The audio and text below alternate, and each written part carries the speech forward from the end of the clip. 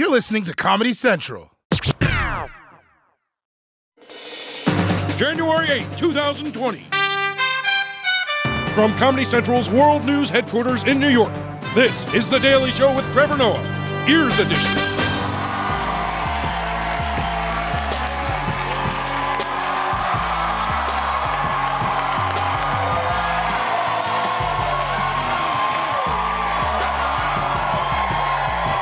Welcome to The Daily Show, everybody. Thank you so much for tuning in. Thank you, as always, for coming out. Thank you. Thank you. Let's make a show. Let's do it, people. I'm Trevor Noah. Our guest tonight is an old friend of The Daily Show who is now an author and a correspondent for CBS Sunday Morning. Rocca is joining us, everybody. Also on tonight's show, America is getting a new prince. Your snacks have been lying to you, and Donald Trump heroically stops the war that he started. So let's catch up on today's headlines. Let's kick it off with some big news from across the pond. Being a member of the royal family has always been one of the sweetest gigs you can have. You get an unlimited budget for hats, there's always free crumpets in the break room, and let's be honest, most of your job is just waving. But now, 2 royal family members are turning in their 2-week notice. There was a rather stunning announcement today from across the pond. Prince Harry and wife Meghan Markle say they're stepping away as senior members of the royal family. They announced it on Instagram, and boy, social media is blowing up over it. The couple made that announcement saying they'll split their time between the UK and North America, and they will work to become financially independent. Whoa. Whoa. This is huge. Harry and Meghan are leaving the palace to become financially independent. And you see, this is what happens when you bring the first black woman into the royal family. Yeah. She looked at Harry and she's like, nigga, you need to get a job. You need a job. You a grown-ass man. You can't still be living in your mama's house, Harry. What's funny is that no matter what job Prince Harry gets, you realize he's still gonna be Prince Harry, right? Can you imagine being his boss when he screws up? Like, what do you call him in and say? Prince Harry, get in here, your majesty. You blew the Henderson account, my lord. Clean out your desk and may God save the Queen. Now, the big question is, if Harry and Meghan come to America, where are they gonna live? Everyone wants to know. I think they'll move to LA because Meghan is an actor, right? And then she's gonna wanna work again. And then Harry can just join the cast of Real Housewives of Beverly Hills. Yeah. Just be like fighting on TV. I know what you said about me, Diddy. Say it to my face. All right, moving on to the opposite of royalty. Harvey Weinstein, disgraced Hollywood producer and man who's somehow uglier on the inside. His sexual assault trial has just begun here in New York, and Harvey is already on the judge's bad side.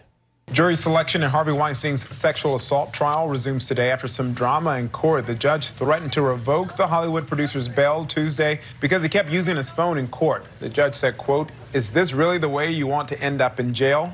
By texting?" Weinstein's team calls it a misunderstanding.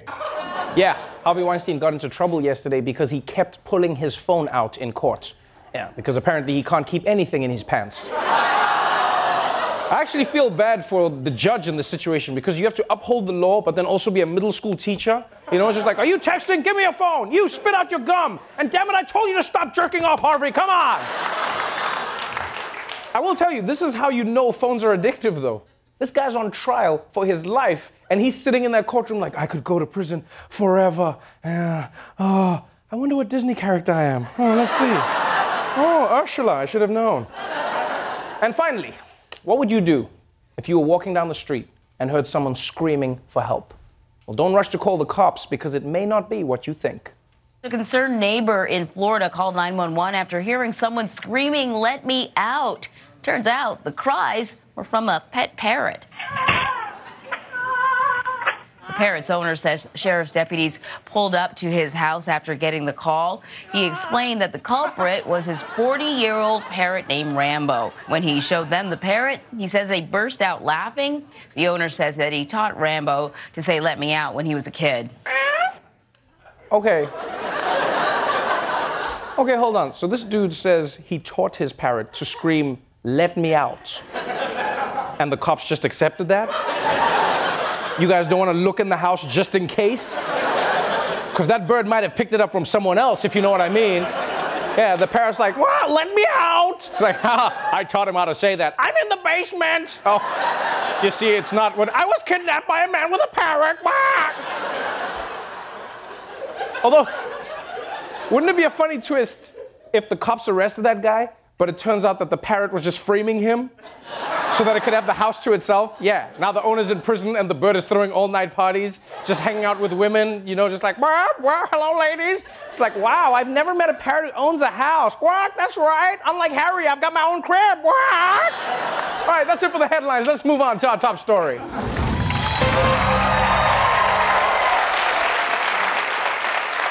Over the past 24 hours, we've seen huge developments in the conflict between the US and Iran. So let's catch up on all the latest in our ongoing segment, War in the Middle East. This time, it's Persianal.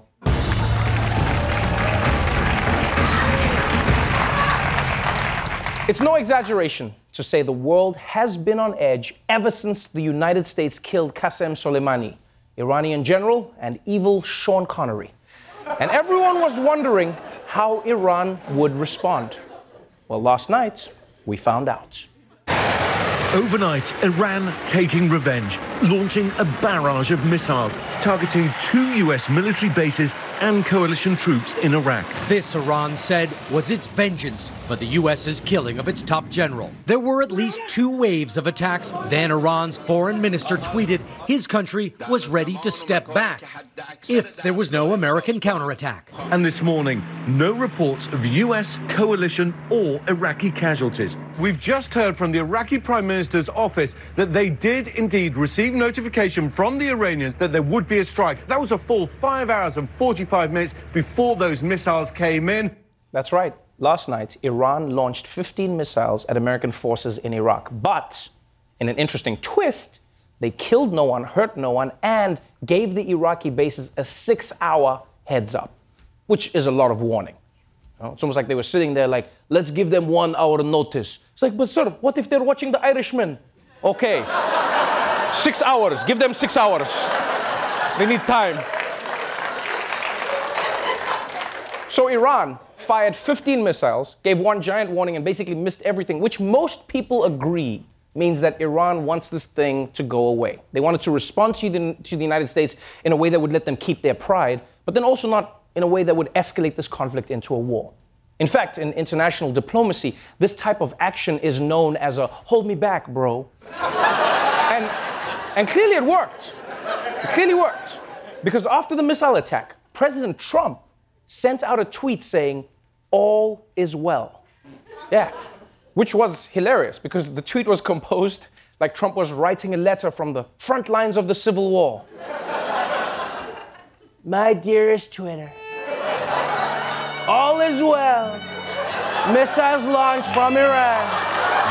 So far, so good. I hope to see you soon. Please kiss Ivanka for me and not Eric. Sincerely, Donald. Hashtag MAGA. Hashtag read the transcript. So, it seemed like Iran was stepping down. Trump was happy with their decision. And today, the president addressed the nation to give everybody an update. And I'm not going to lie, the address started out a little weird.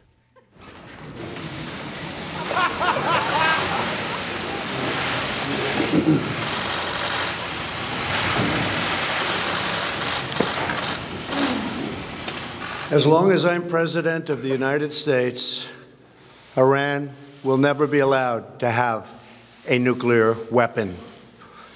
Good morning.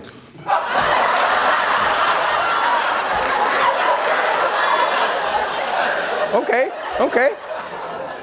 Is it just me, or did Trump find a way to make this national address sound like the beginning of an infomercial? Yeah? Iran will never have nuclear weapons. Hi, I'm Donald Trump. Tired of missile strikes when you aren't even home? So a really weird start, but fortunately, once Trump got into the meat of his speech, he reassured everybody that at least for the moment, the beef with Iran has been squashed.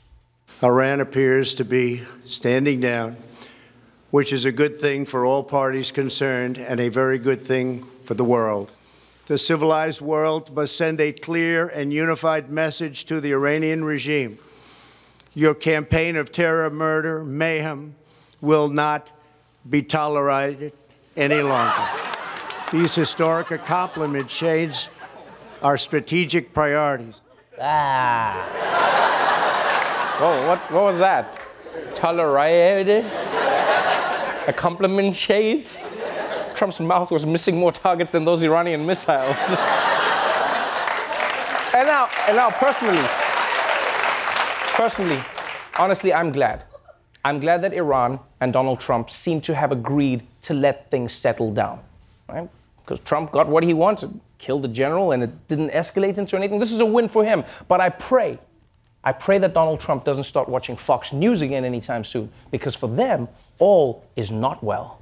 They're going to get hit hard. Their hostility will now be met with the full force of the greatest, most advanced, most sophisticated military this world has ever seen. This president will unleash holy hell on that regime. The mullahs only understand one language, and that's the language of death, sadly. And if death is what we have to give them to stop this, then sadly, that's what we have to do. Number one, target not just the oil, but target the launch sites that fired those 15 missiles today. Ollie North is right. It is oil refineries, oil infrastructure. It is key missile sites. It's nuclear development sites. Throw in some ports, key infrastructure. And you know what? Why not a Quds headquarters for good nature on top of it?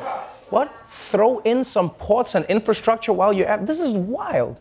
This dude is just adding bombing targets like he's making impulse buys at the register. You know what? Throw in chapstick and Snickers and a drone strike in an airport, because Daddy got paid. Seriously, what the hell is going on at Fox? Huh? America droned a general. They killed someone, killed multiple people, in fact. And Iran responded with warning shots. Nobody got killed. Why would anyone want more violence after that? It doesn't make sense. So to help us find out, we're joined by our senior war correspondent, Michael Costa, everybody.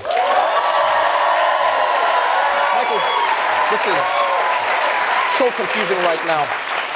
Why on earth are there still people who want to go to war with Iran when they've clearly tapped out of the fight?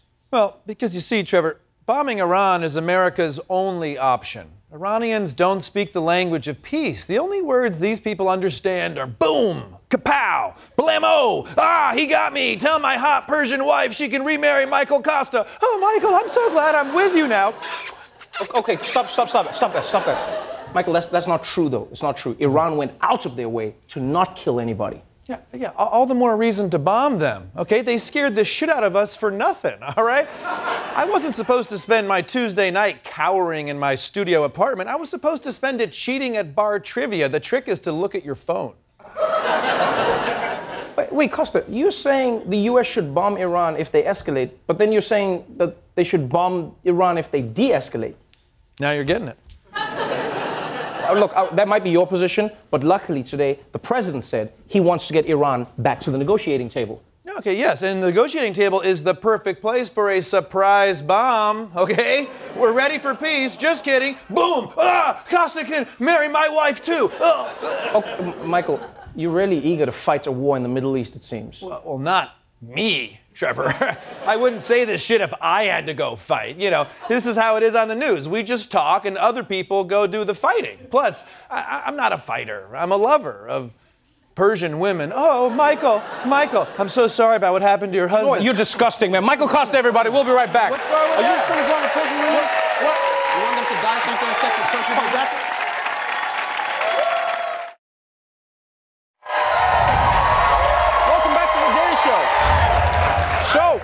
It's a new year, which means many laws that were passed last year are now going into effect. So tonight, we're going to take a look at some of the laws you need to know about in our ongoing segment, New Laws, Who Dis?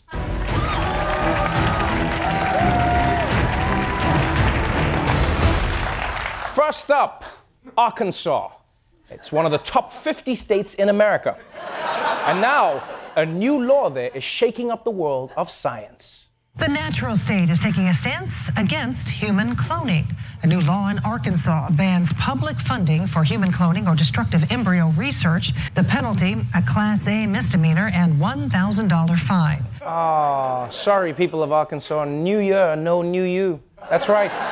If you try to do human cloning in Arkansas, you will face a $1,000 fine, which doesn't seem like enough to stop someone from doing it. I'm not gonna lie. Like, I don't know if there's a mad scientist somewhere who's like, my clone army will take over the world. Wait, $1,000? Nah, forget it. I'll go back to the car wash. For real, $1,000 is not much of a fine to get a clone. Like, especially if you can just split the fine with your clone, then it's half. You know who I really feel bad for? All the twins in Arkansas. Yeah, because the cops are gonna be stopping them all the time like, we don't take the clones around here. It's like, no, we were born this way. Prove it. Describe your mom's vagina. But the new laws of 2020 aren't just about what you can do with your body. Some of them are also about what you are putting into it. On New Year's Day, the FDA's new nutrition labeling rules kicked in, launching a host of changes to the way that manufacturers are required to label packaged foods. One of the biggest changes that you'll notice requires large food manufacturers to list 2 different columns on the nutrition labels for their products. So one listing the nutrition facts for a single serving, the other, new label, listing the nutrition facts for the entire package. So think bag of chips, pint of ice cream, anything not good for that New Year's resolution. Yes. Yes. Thank you. Thank you.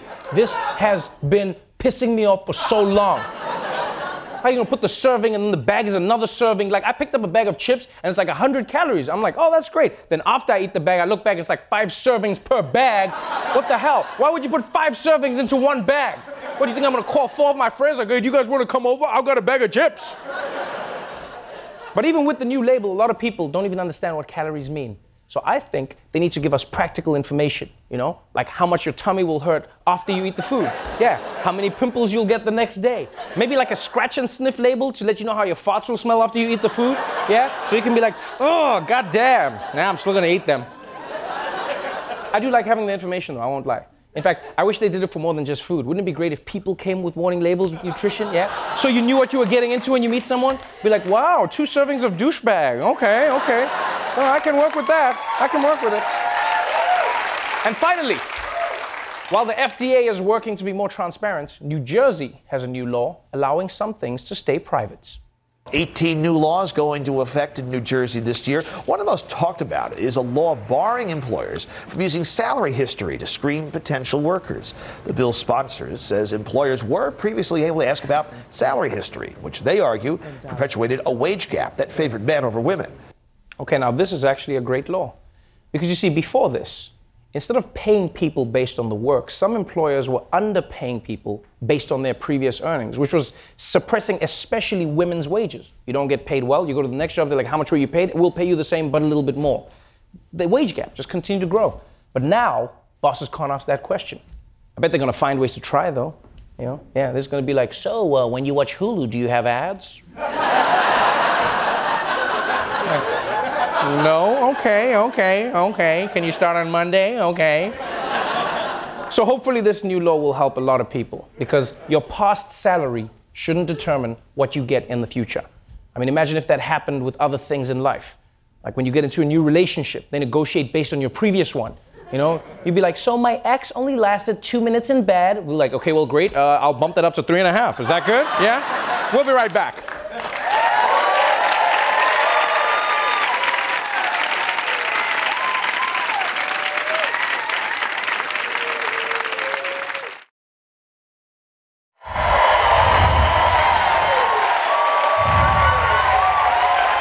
To The Daily Show.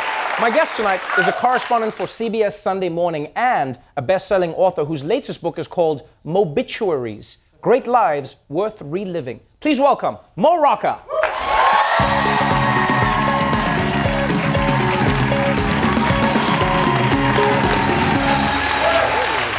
Love it from this perspective. Welcome to the show. Well, thank you. And congratulations on another book. Another book, that's right. Thank you for remembering. What's fascinating is you wrote a book, before this there was a smash hit, it was about presidents and their pets, right? That's right. And then... smash hit part, but okay. It was, yes, about presidential pets. It did very well for a book about presidents and their pets. It was the best performing presidents and their pets book. Exactly. Thank you. That's a hit in my book. I love this spin. Right. And you didn't do that again. Is it because Trump doesn't have a pet? That is true that he's the first president to not have a pet in the White House. Chester Alan Arthur burned all of his papers. But so we don't know for sure that he had pets, but my understanding is he had a goldfish. I'm not making this up. But Donald Trump does not have a pet. Right. Millard Fillmore also didn't have a pet, but he was the vice president of the ASPCA for the Buffalo chapter when he left the White House, so that counts. What I always find really I can't believe you didn't follow up on that. freakish about you is that you just have all of this information in your head. You're like a presidential buff. Like you just love information about any trivia about presidents. Yeah, I love presidential factoids, and I grew up outside of Washington D.C. And seriously, when you grow up in the D.C. area, sort of the president is kind of the above the title film star. I imagine it's the equivalent of growing up in L.A. and looking through the Paramount gates in a way. Right. But so I've always been kind of fascinated in the presidency. This book is interesting, though, because you wrote about people in this book. It's like Mobituaries, which is a play on your name, but obituaries as well. Great lives worth reliving. You went with all of the people who we almost wouldn't know about, you know? So it's not about Jimmy Carter, it's about someone in Jimmy Carter's family, you know? It's not about Rosa Parks, it's about another woman of color, a black woman who decided to ride on a tram when she wasn't allowed to and it was all white. It's like, why did you choose these characters? How did you find them? You know, this kind of marginalized history, these people that I don't think got the send-off they deserve. And I know it sounds silly when we're talking about serious subjects like Elizabeth Jennings, the Rosa Parks of New York, but it feels good. It's fun to know this stuff. Right. I like that, and I thought people, especially these kind of pockets of progress that have been forgotten, I think are important to know about. That history doesn't move in a straight line. So somebody like Elizabeth Jennings, almost exactly 100 years before Rosa Parks, right. She's booted off of a streetcar in New York City, and she hires a future president. In fact, Chester Alan Arthur. I can't believe this is the first interview ever where Chester Alan Arthur has been name-checked twice. But she hires a young Chester Alan Arthur to defend her in civil court, and she wins. And this leads to the integration of New York City's transportation authority shortly after the Civil War.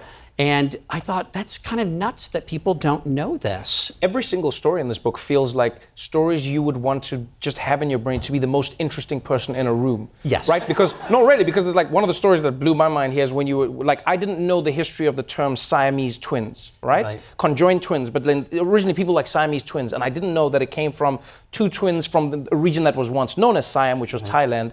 And you tell this story, which is fascinating because they're conjoined twins, and then they come to America, they're brought to America, they're a sideshow, then they go on to become slave owners. Right.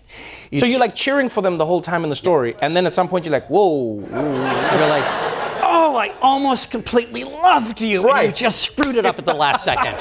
You had to go and become slave owners. Right. But that made it to me, it's certainly a more complicated story, a richer story, and a story more worth telling. I mean, they're immigrants. Their names are Chang and Eng Bunker. They're two of the first celebrities in America. They're once wildly famous. They're pulling yourself up by your bootstraps. They win their freedom, and then they own slaves. And it's sort of like the story of America, the good and the not good, all in one. I mean, they pack it all into that story. And I was drawn to them because I remembered as a kid growing up, people my age will remember in the Guinness Book of World Records, there was this picture of them. It's like the picture of the conjoined twins. And there was this whole story behind that. What is your favorite story, like that everyone you think should know about that they don't know about? Oh boy, I have so many that I love. I love the story of Billy Carter because Billy Carter, the younger brother of Jimmy Carter, is remembered by most people, if at all, as kind of a buffoon, kind of a joke, a caricature of a redneck. And he, in fact, I went and I talked to President Jimmy Carter about him, to his widow and his 6 kids, and they describe a man who was hardworking, who was very funny, and we know this from interviews, profiles that were done of him, and a man who was struggling with alcoholism, and in the last proud chapter of his life ministered to people that could relate to him about this. Right. And here he is in a small, tiny town in southwest Georgia, living his life. His brother decides to run for president. The media descends. I mean, how would anyone handle that? The family business was then put into a blind trust. Right. Quaint, I know. Those were the days. And so he has no choice but to make his living at being Billy Carter. Right. Kind of being a caricature of himself, but a complicated and decent man, like when you really learn about him. And so I wanted to be generous and I wanted to be compassionate. I think obituaries are the one place in journalism where the rule of thumb is, and I think should be, giving people the benefit of the doubt. Oh, that's interesting. Giving people the benefit of the doubt. When you die, I mean, come on. You're gone. Right. You're I mean, unless you're a war criminal, that's different. Oh, then no doubt. Right. Yeah, you know. Some doubt or no doubt at all? No benefit of doubt. No benefit of the doubt. None at all. No nice stories about how they Nothing. like puppies and all that. No. Got it. What if it was like puppy-loving war criminal dead? Or would you not even include the puppy-loving part? 2-part series. War criminal dead. Right. Also loved puppies. Yeah, that's an inset. We put that deep inside the story. Right. If you get that far, also if you love get puppies. that, but we want to make sure you get to the war criminal part first. Got it. Puppies could not be reached for comment. Right. Thank you so much for being on the show. Trevor. Really a great. fascinating book. Mobituaries is available now. A really fun read. More Rocca, everybody. Thank you very much.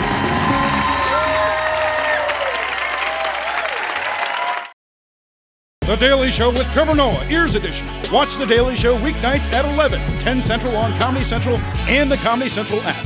Watch full episodes and videos at thedailyshow.com. Follow us on Facebook, Twitter, and Instagram, and subscribe to The Daily Show on YouTube for exclusive content and more.